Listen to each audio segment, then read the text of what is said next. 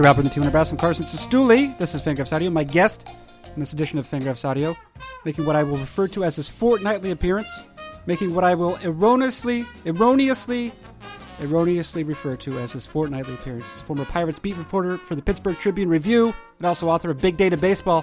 It's Travis Sawchik. Travis Sawchik is the guest.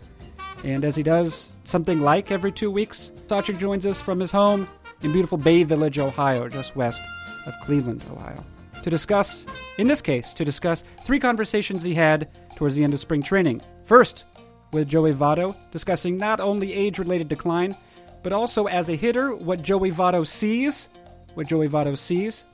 enough to be one of the league's best hitters, it turns out, but also not that much, going on instinct quite a bit.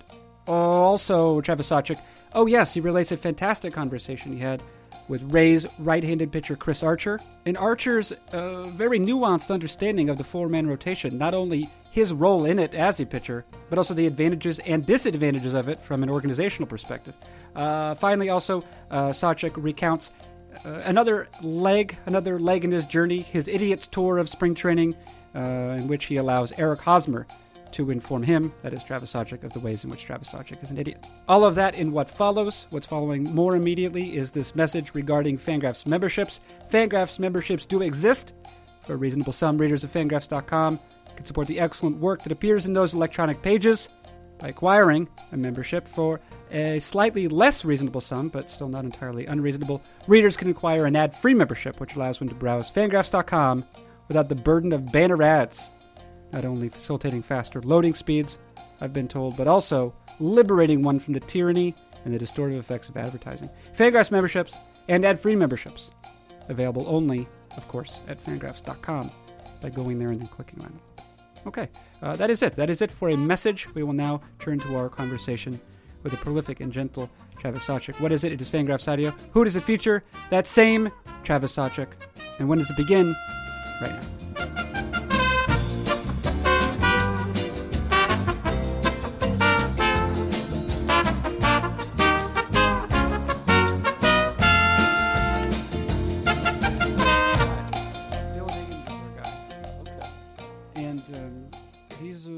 He's more technologically well-appointed than I am. Have I used English? Have I utilized English? Yeah. I didn't know we had a guy. I woke up on Saturday. You're aware of the fact that I have an infant child. You've had one of those yourself. At least one that I know of. Yes. One public child. And I woke up on Saturday after a busy week of editing positional power rankings. You're familiar. You've had to compose two of them, so you're well acquainted with that series. Love the series. You're a big series guy, huh? Can't get enough. And I woke up on Saturday, and I was if I were a handicapper, if I had been compelled on Saturday morning to set the odds of the reason I felt the way I did, I would have said 50% fatigue or 50% maybe a brain tumor was the other possibility.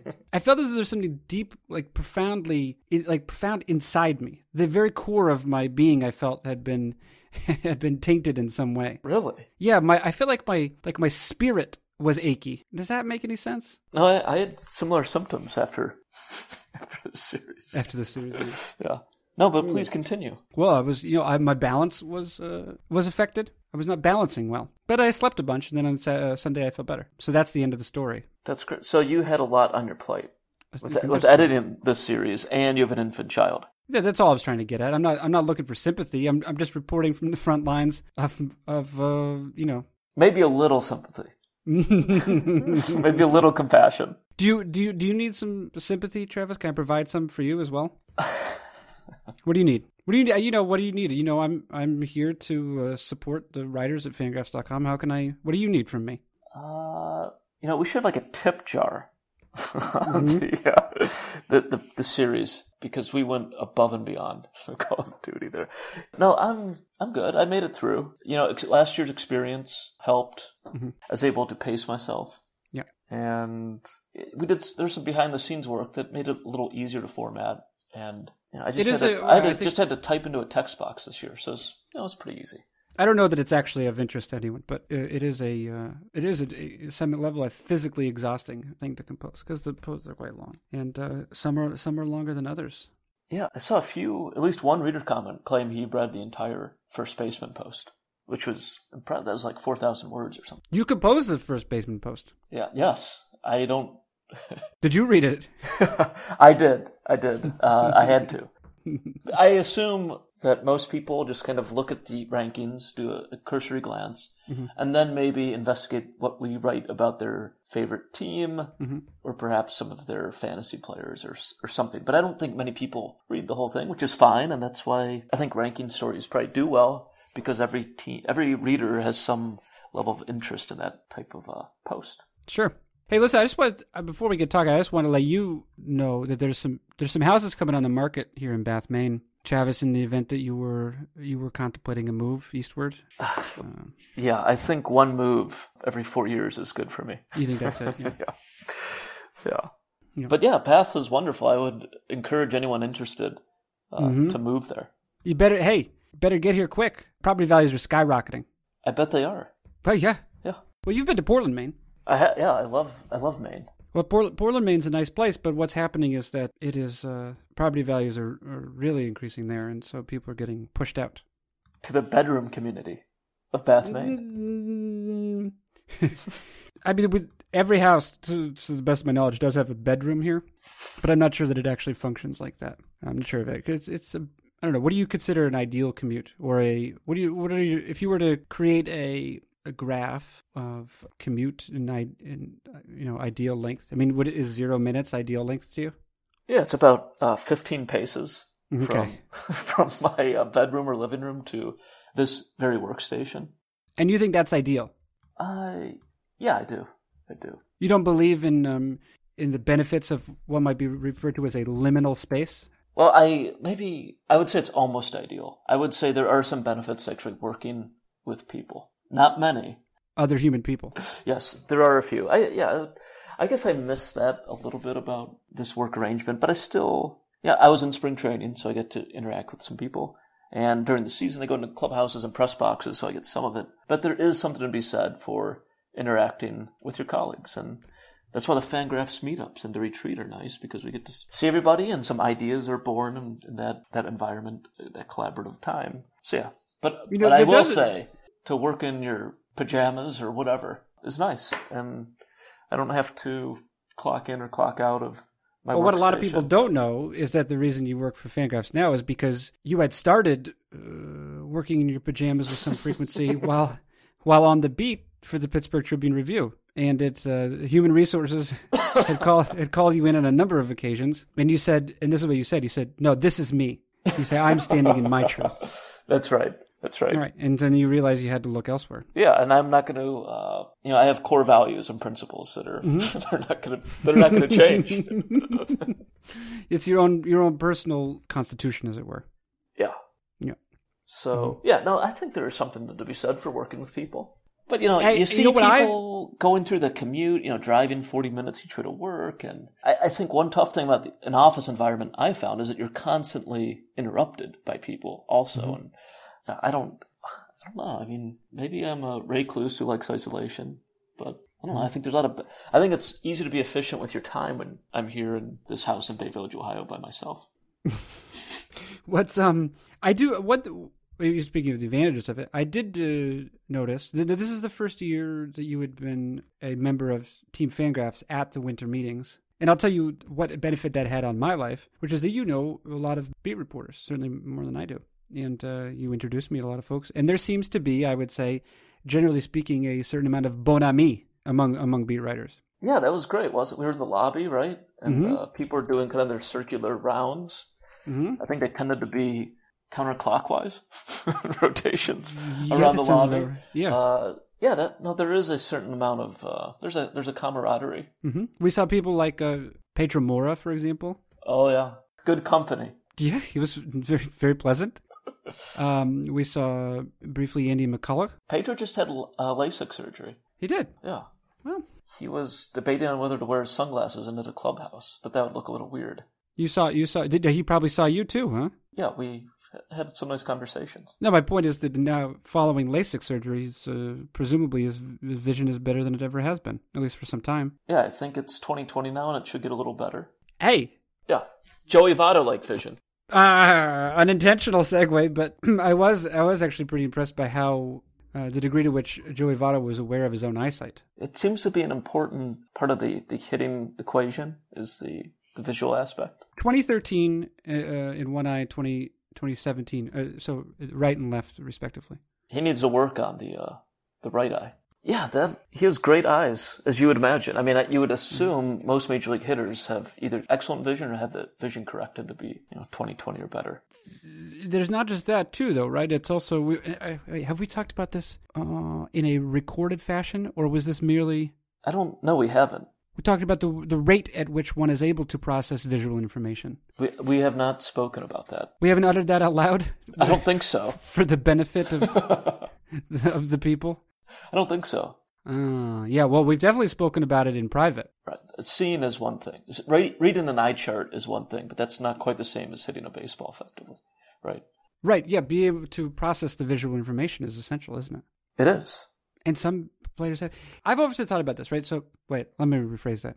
I've thought about it at least once. Those attributes that are typically characterized as tools, physical tools, right? There's some sort of physical tools. A hit tool, power tool, foot speed, and then the glove and arm strength, right? And they all undoubtedly relate somehow. The hit tool is not precisely a physical tool, right? I guess it's roughly characterized or represented by batting average, I suppose. But a lot goes into that. But the other four all have some sort of like manifestly physical quality to them. But the capacity with which one can, as we say, process visual information is also definitely a physical tool. I don't know how innate it is. I don't know to what degree one can improve it. Maybe you have information about this. I would love to hear it.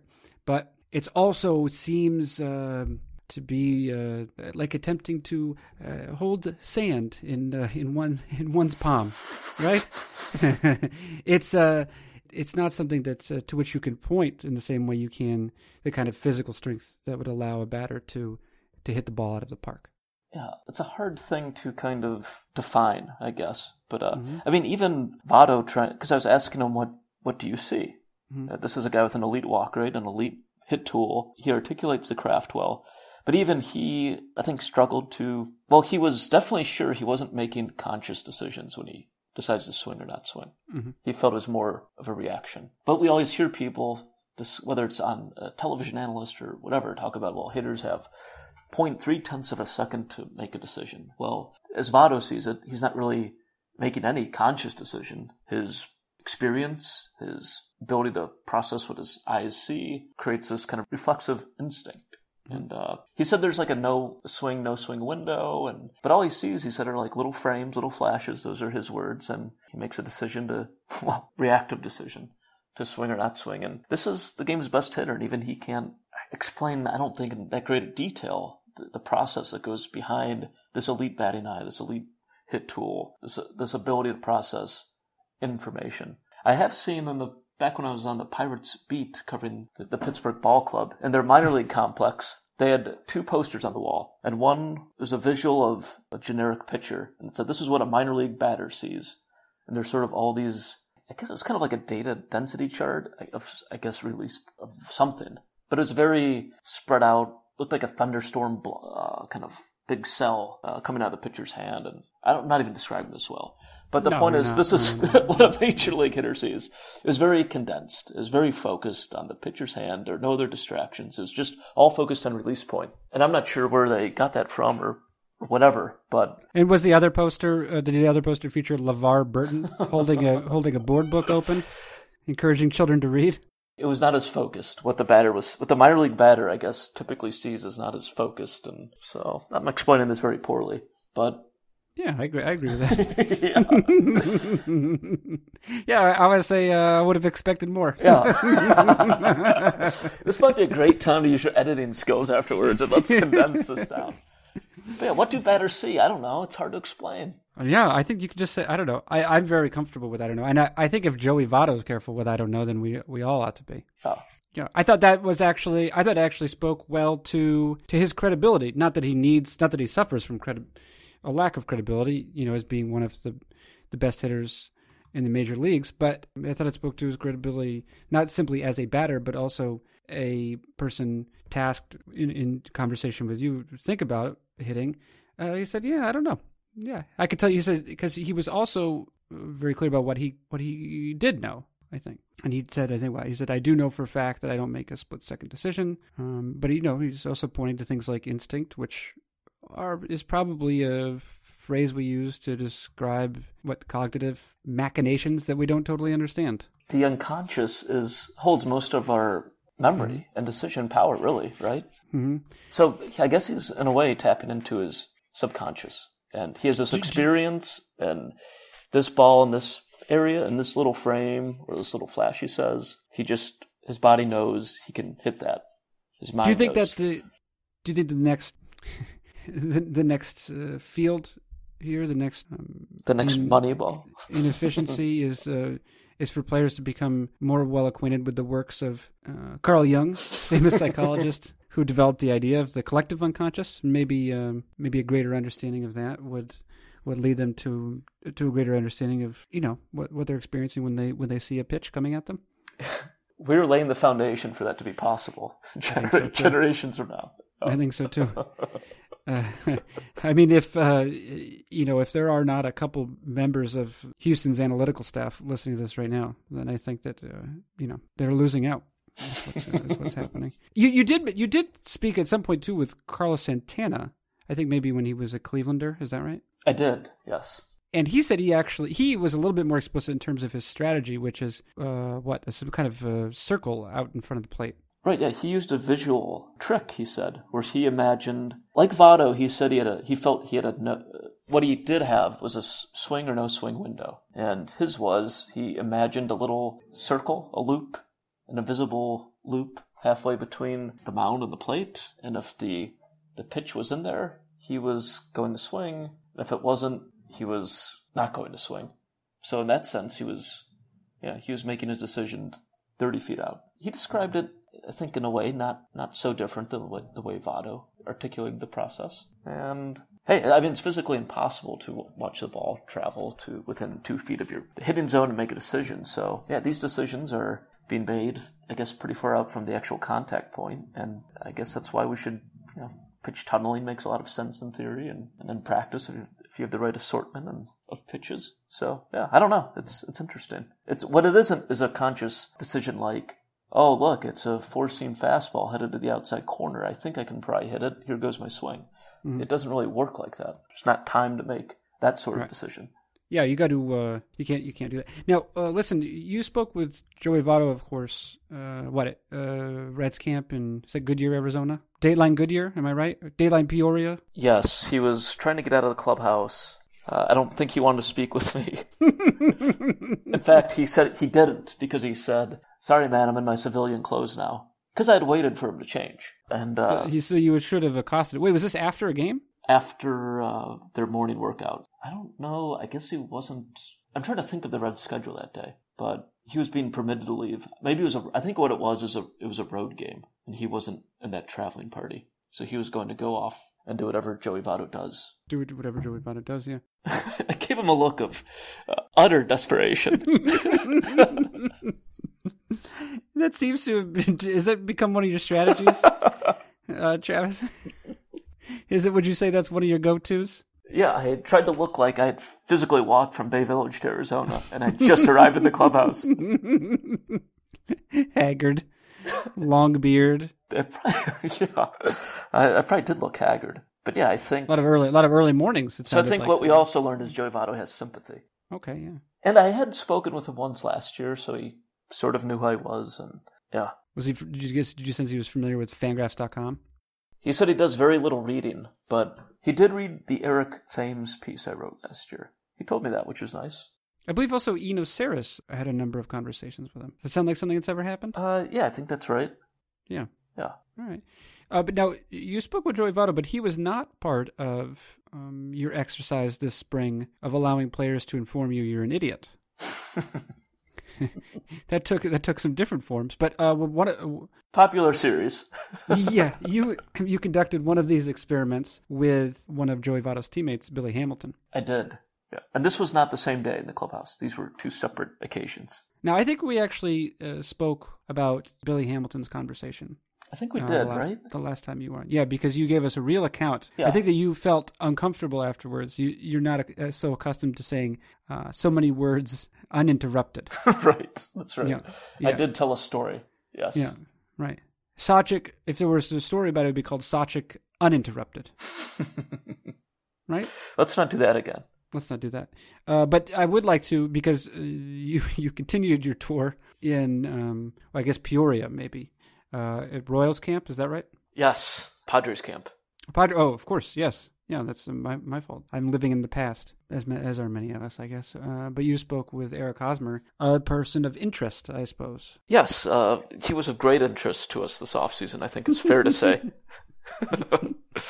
And, right. So here's a report I could give on Eric Hosmer as a player. What I would have known about him, what I have known about him, which is, of course, a good but perhaps a mercurial player. Also a divisive figure in the baseball community, perhaps, because he's had a number of seasons where he's been provided perhaps no value, literally zero value to his team. Yeah. Been a replacement level player. And yet I think that his reputation as a ball player among those who might broadly be referred to as scouting types has not flagged at all. And in fact, it was, one assumes in no small part responsible for the $140+ million he received from the San Diego Padres. Now, he hits the ball among the hardest of all major league hitters. Strong, that's a good attribute. Less good attribute is the fact that he also hits the ground more often. Hits the ball on the ground more often than many of them. He has one of the lowest average launch angles, I believe. Is that right? Yeah, just about. He's down in that lower 10 percentile. He has a D. Gordon-like launch angle, which is interesting. Right. And divisive. He does not complement it with D. Gordon-like speed in the outfield, but of course he does complement it with power, some amount of power. Interesting ball player, certainly. So, you did recount your the awkward beginnings to your conversation with Billy Hamilton. Was it similarly awkward in this case? Because I hope it was, for the purposes, at least my own enjoyment, if not yours. Yeah, this was a little awkward for me going in there, because not that I don't think we were trying to be mean-spirited toward Eric Hosmer on our website this offseason. I think we're just trying to do honest analysis, and as you mentioned, he was a divisive figure this offseason between, I guess, more the traditional and analytical camps. As you noted, I think he's had 3 seasons of 3 wins or better and 3 seasons of replacement level or worse out of his full seasons. So, yeah, I mean, he's a tricky case, and ultimately he was paid very well. And I guess he was fine with how the offseason played out. But having known what we wrote about him, yeah, you don't know what your reception will be when you ask for his time. And I told the PR, the Padres PR staff I was there, and they weren't sure if he was going to have time for me that day and all this. So after I had to watch to see when he would leave the game to try to intercept him in the clubhouse. Oh, after the game? I wasn't able to get him in the morning. Yeah. So my morning attempt failed. So I was in the press box there, and around the 4th inning, I started to pay attention to what players were leaving the spring clubhouse. If you're not familiar with the spring training game, players are permitted to leave when they're done playing, and they can go back to the clubhouse before the game is over, and then they can go on and do whatever they do in Arizona with their free time. So I saw Hosmer. Probably go to Papago Brewing, huh? I don't know what players do. Mm-hmm. Go to Sedona? Is that in? Does Travis Sachik go to Papago Brewing? No. Should I? No. Yeah, I can tell you that it's a place that when Fangraphs.com, when Team Fangraphs has visited the desert, we have often gone to Papago Brewing. That is not to say that it is, the only place to go. It's just a place we've gone. Yeah. Next time. Yeah. Looking forward to it. Oh, never mind. It's permanently closed. Well, apparently we haven't been there for a bit. Yeah. Shall I continue? Yeah, go ahead. Continue. So yes, I made my way, and this is one of these shared facilities. They share it with the Mariners, I believe. Well, they share the game day stadium with the Mariners. So I had to venture outside the stadium and walk to the Padres complex. A little inconvenient, but I did make my way in there. And there were only a few players in the clubhouse, and one of them was Hosmer. And I introduced myself. I thought he might have some less than I don't know, nice things to say about us and our company, or me and our company. But yeah, he acted as if he had no idea who I was. Mm-hmm. Which do you is think he was fine. acting? No. Was he acting? I should say I wouldn't be totally surprised if he had no idea who we were. Mm-hmm. Some players do. And he had no idea that what we'd written about him. I said I write for Fangraphs. We've written quite a bit about you this offseason in your situation. I tried to leave it somewhat vague. Mm-hmm. But no, he had a blank look. And I said, hey, do you have a few minutes to speak? And Hosmer's known as being generally pretty good at accommodating media. So he did speak to us. And I said we'd written about his the launch angle debate. I tried to stay away from the word launch angle because I found that it's become a bit of a contentious term in clubhouses. Defensive walls go up. Yeah. If I could recite just the epigraph from your post, the post called Eric Hosmer is thinking about swing playing. The epigraph reads, "What are you trying to ask me about launch angle?" Yes, and that is precisely why I was trying to avoid using the term launch angle.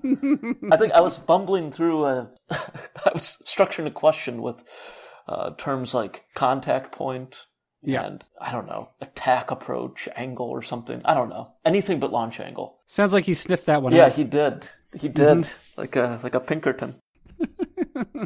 He did, and yeah, I don't know if contentious might not be the right word, but obviously he's familiar with other reporters have asked him about his batted ball profile, and hey, Eric, why don't you change? That sort of thing. So, here's another jerk coming up and asking him about it, is the sense I got in. Perhaps it's not unfair. But to his credit, he did talk about it, and he did admit that he was becoming, I think, a little more curious, and that multiple times he went with J.D. Martinez to work with his private outside swing coach this offseason. Hosmer said he's watched a lot of videos on this philosophy, so he's at least becoming interested in it. However, even if he's not necessarily... But at the same time, I think he's still hesitant to really do a dramatic overhaul of his philosophy and mechanics. And to be fair, he just did sign a $144 million contract. He did arrive at the major leagues, the pinnacle of the sport. So yeah, I think there's more in there if he could become a little more of airball oriented. But I also understand why a player like Hosmer wouldn't want to change. I think it would be to the Padres' benefit for him to change. But I understand why he might have some resistance to changing. So yeah, but he, it was, I wouldn't say it was a delightful conversation, but I would say it was professional. It was professional. Well, as long as, were you professional during the I think so. Course of the conversation? Yeah, okay. Always. Unlike the Hamilton discussion, there were not a lot of people around, and there was no bantering. There's no crowd gathered. And in this case, it might have been a less jovial crowd and a more angry mob. Now, so it's for the best. It's for the best. For the best. As I hope I've already mentioned in the introduction to this edition of Fangraphs Audio, this episode will be a little bit shorter than those on the others of which you've appeared, not only because you and I also have to record a Blue Jays podcast, but because everything's been truncated this week because of these the Herculean effort that has been required by everyone on the staff, the positional power rankings. Okay.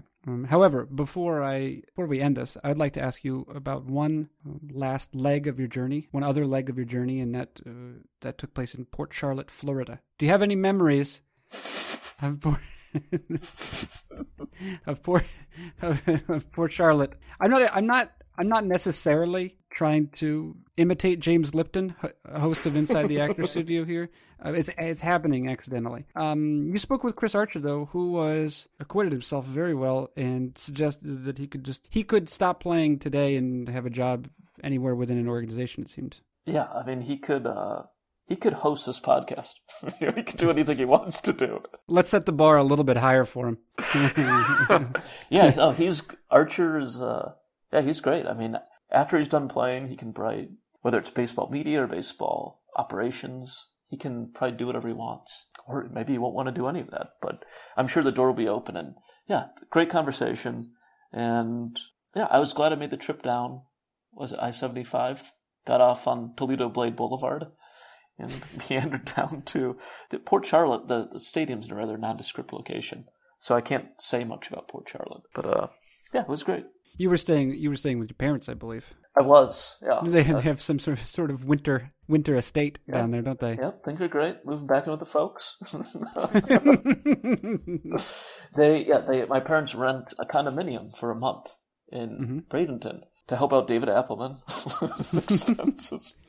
Actually, you had a delightful conversation as my phone got connected. I have a very old automobile, so I'm not used to my phone automatically connecting to the display. Wait, it just happened automatically? Yeah, my phone somehow connected to the car's operations, and there you were in the speakers. Yes, and I was speaking with mother and father of Travis Sawchuk. They seem like delightful people. Yeah, that was great. Quite a thrill to speak with an actual celebrity, Carson.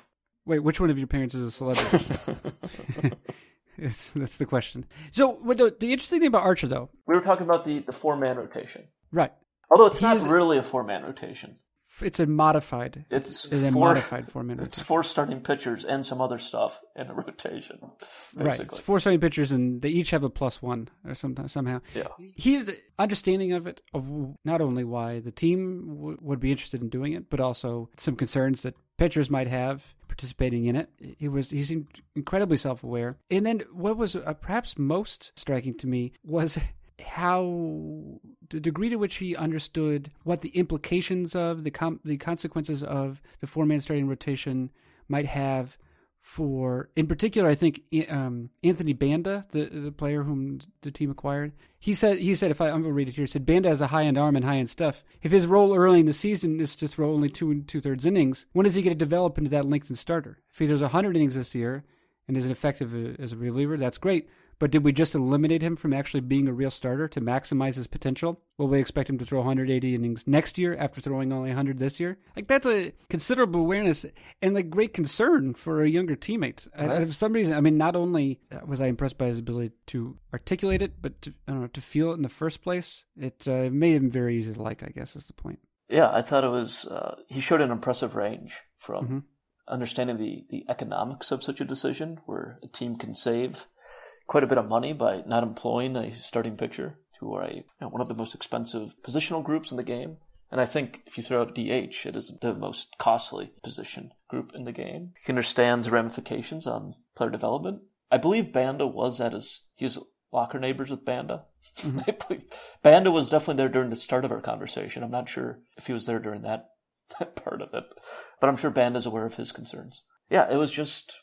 He understood the whole scope of this decision. And I think he finds it in part interesting. Like, is this going to work? Is this the future of the game? Is this the way to really maximize roster and payroll efficiency? While also understanding that this could be good for a team and maybe not so good for a player. And maybe there's going to be some unintended consequences, like player development is stifled and you eliminate potential starting pitcher because he gets thrown in this hybrid multi-inning role and he's never forced to gain the pitch arsenal or the durability to become a full-fledged starter. So I think he's just, he's a smart guy, he's curious, and he's part of something that's going to be of great interest to many, I think, early this season, assuming the Rays stick with it for a while. So yeah, it was one of the better player interactions I've had as a journalist. Certainly one of the better ones that you've documented over the winter. Not that the other ones were not entertaining. Archer's also a Fangraphs guy. He is a fan of what we do. So right, and I think what you're really saying is he's on payroll, and he actually gets more from Fangraphs than he does the Rays. I think that's how it works out. Fangraphs is secretly subsidizing Tampa Bay Rays players. You've cracked it wide open, Travis. It's out of the bag. All right, we have to end here, however. Allow me to inform you that you have fulfilled your obligation to Fangraphs Audio. Thanks, Carson. It's a real pleasure, Travis Sawchuk. I had some other travel things I want to talk about, but maybe next time. Well, you're the one who says that you got to go pick your son up. Oh, that's true. Get your priorities straight, Travis. That's true. When I was 10 years old, 4th grade, I had to do a presentation on sartorial interests throughout the decades in the United States. And I hadn't been able to get together with one of my other 10-year-old friends. And I finally called him on Sunday afternoon. I said, we should get together. He said, I can't, I'm busy now. And I said, well, we have to get together. He said, "You should have called me earlier, Carson. You need to get your priorities straight."